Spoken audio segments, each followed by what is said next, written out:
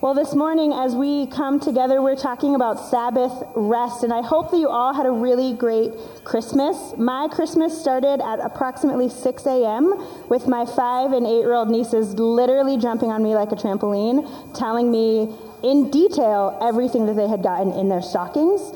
So rest is not necessarily how I would describe my Christmas day, but hey, Christmas is a time for some rest. So when I was thinking about what to preach on this morning, I thought, what do we all need after Christmas? We need some conversation about rest, and what does Sabbath look like in our lives? So this morning, we're going to talk about how to find Sabbath rest in the midst of our busy and crazy lives, no matter where we find ourselves. So kids, I know that you're all in the service this morning. We are going to do something really fun. So before you come up to the tables, listen, okay? You are going to get, I know, right? They're so excited. There's some really cool stuff up on the tables. I know. It's so fun. It's so exciting. So just hear my words first, and then you can come and enjoy the fun stuff on the tables. Youth, if you want to join them, I'm not going to tell you no. So you are going to get a piece of paper, kids, and you are going to be able to plan out, think about what your best day ever would look like. Okay? I'm thinking like whatever meal you want, whatever activities, maybe places you would go. Think about what that's going to look like. There's little squares on your papers, and you're going to be able to plan out your whole best day ever. Does that sound like a plan? You can use markers, you can use Legos, you can use Play-Doh, whatever that looks like. Are you ready? All right, come to the tables. And Miss Heidi's going to help you be organized and fun stuff. Youth, you can come too if you want. So this morning we're going to talk about the what and the how and the why of Sabbath. We're going to talk about what it means to create rest and rhythms of rest in our lives. So in order to dig into Sabbath, oh, Patricia's is over here by herself. It's okay, you're going to have some friends. It's okay. So in order to find Sabbath rest, we need to be able to first look at what Sabbath was originally intended for, okay? So as the kids are getting ready, if you want to grab a Bible from the pew in front of you, we're going to be camping out a lot in the early part of the Bible, Genesis, Exodus, Deuteronomy. I also realized that I was going to get up here and explain why I'm wearing the sweatshirt. Yeah, right? So it's pajama day. We said that you could wear pajamas. I'm seeing some really great pajamas.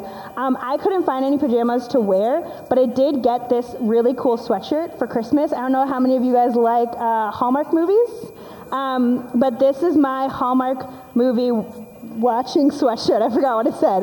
And this is my favorite Christmas present that I got this year, so I decided to wear that instead of PJs. So thank you for those of you that wore PJs. I'm really proud of you for making that choice. So let's talk about Sabbath rest, all right? In order to talk about Sabbath, we have to know why originally Sabbath was a thing in the Bible. And a lot of people go back to the commandments because the commandments is where it's told by God to the people of Israel, take the Sabbath day, set it apart as holy. But the original Sabbath was in Genesis 2. So if you have your Bibles, you can turn to Genesis 2. And here is what it says. It'll also be on the screen. By the seventh day, God had finished the work he had been doing. And so on the seventh day, he rested from all his work. Then God blessed the seventh day and made it holy, because on it he rested from all the work of creating that he had done. So God had just spent 6 days creating the world, and on the seventh day he looked at it all, he said it was good, and then he took a rest. And this is the first mention of taking a day and setting it aside for rest. Now in Exodus 20 is our next passage. When God blessed the seventh day, then the Israelites were freed from Egypt. This is like a real crash course in the early New Old Testament. So the Israelites are freed from Egypt. They go out to the mountain. Moses goes up to the mountain, and he hears from God, and he brings back the 10 Commandments to create a new world and a new society that they're going to be living in, a new culture for the Israelites. And so in the 10 Commandments, here is what one of the commandments says in Exodus 20, verses 8 through 11. Remember the Sabbath day by keeping it holy. 6 days you shall labor and do all your work, but on the seventh day is a Sabbath to the Lord your God. On it you shall not do any work, neither you, nor your son or daughter, nor your male or female servant, nor your animals, nor your foreigner residing in your towns. For in 6 days the Lord made the heavens and the earth, the sea, and all that is in them. But he rested on the seventh day. Therefore, the Lord blessed the Sabbath day and made it holy. This is the commandment that God gives the Israelites. Later in Deuteronomy, when they're retelling the 10 Commandments to the Israelites one more time, just to make sure that they knew what all 10 were, they say the same words, except for the last part is different.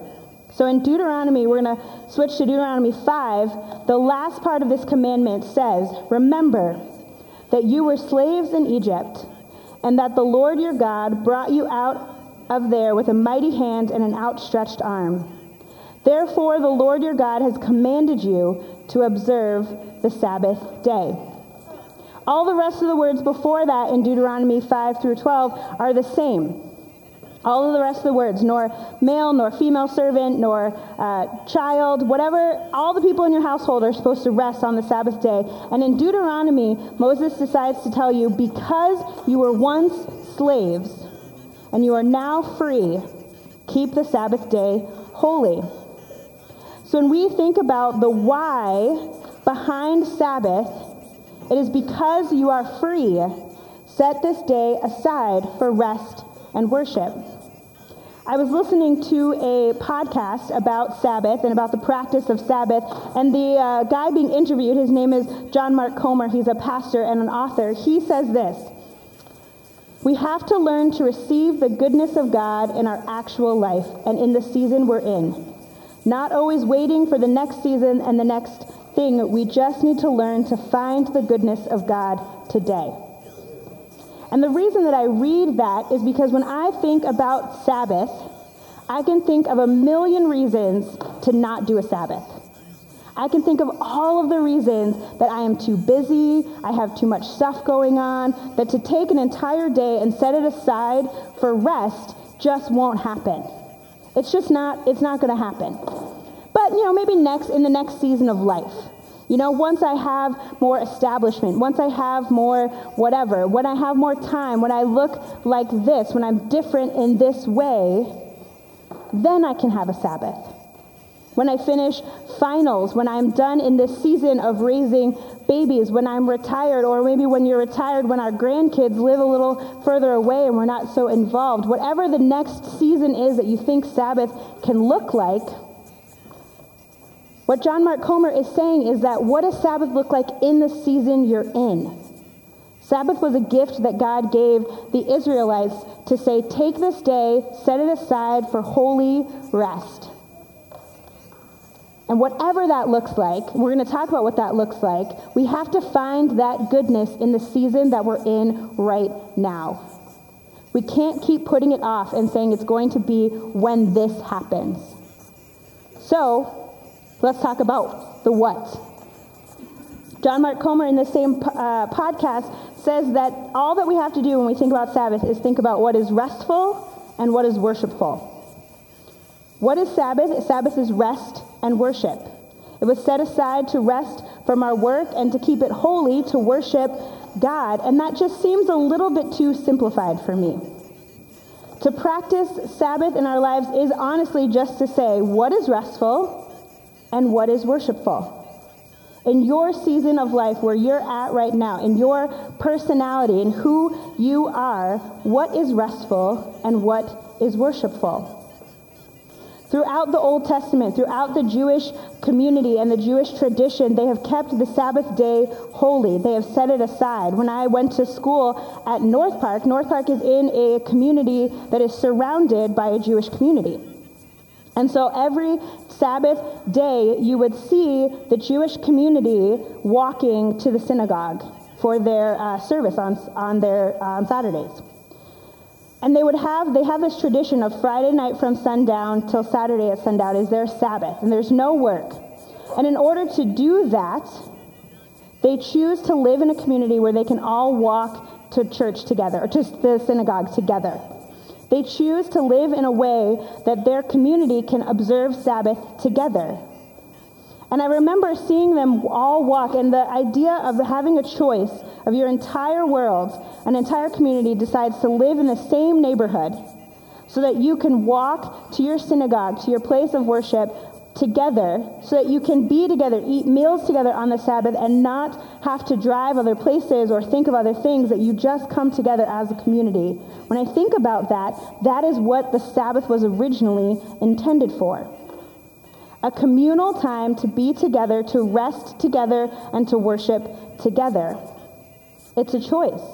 And generation after generation, ever since this early command of keeping the Sabbath holy, the church and the Jewish tradition has struggled to figure out, what does Sabbath look like? So much so that in the New Testament, when you look and try to find the word Sabbath to see what Jesus said about Sabbath, we know that Jesus was a Jewish man. He would have observed Sabbath. The only time that Jesus talks about Sabbath is to tell the Pharisees that they're doing it wrong. I'm serious. The only time Jesus talks about Sabbath is to correct people because they're doing it wrong. Because Jesus would heal on the Sabbath, his disciples would gather grain on the Sabbath, they would do things on the Sabbath, and the Pharisees were saying, no, you're not doing it right. You're not supposed to do any work. And so Jesus would tell them, it's okay, they get a little excited, it's fine.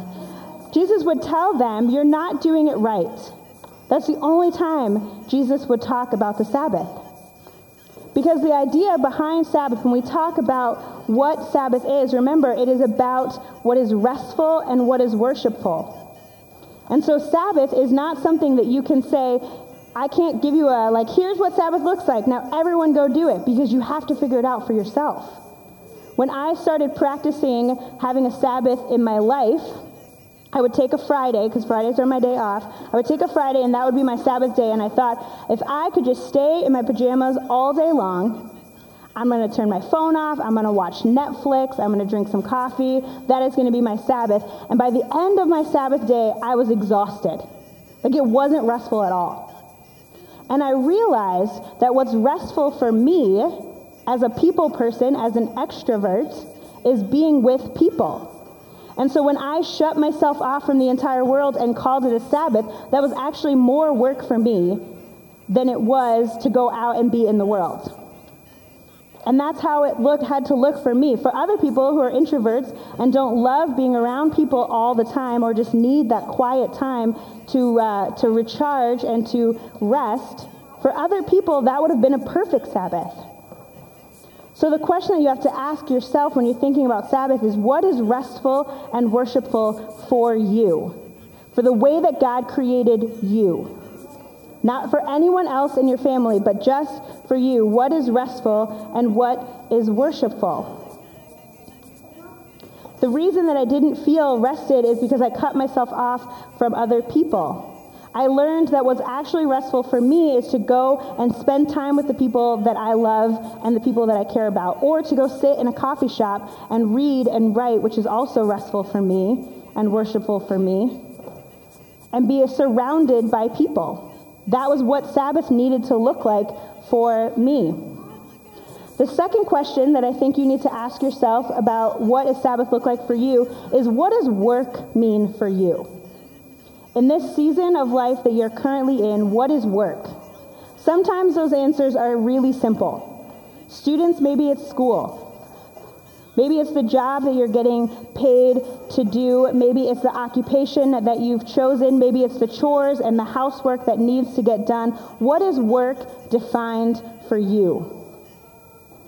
For me, it was when I started this practice, it was really simple to say, well, I'm going to take my day off, and that's going to be my Sabbath day, because I'll be resting from the occupation that I have. But then I realized that there are all these things that need to happen in my life and in my apartment that are hard to just forget and ignore, right?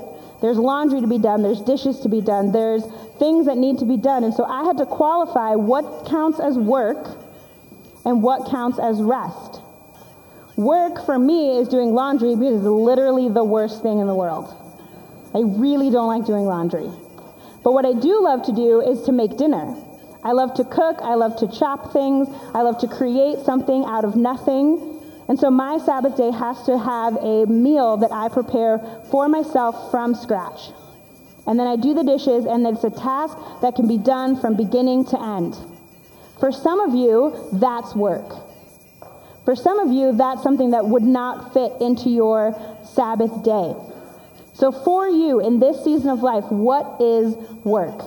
What do you qualify as work?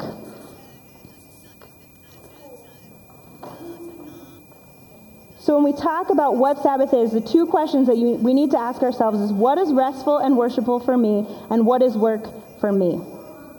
And then we have to figure out a way to put that into our lives, to take a Sabbath in our lives. And so here are some tips that I have for Sabbath. Little tips and tricks that I've learned, because I'm an expert now that I've been doing it for like a year. Right?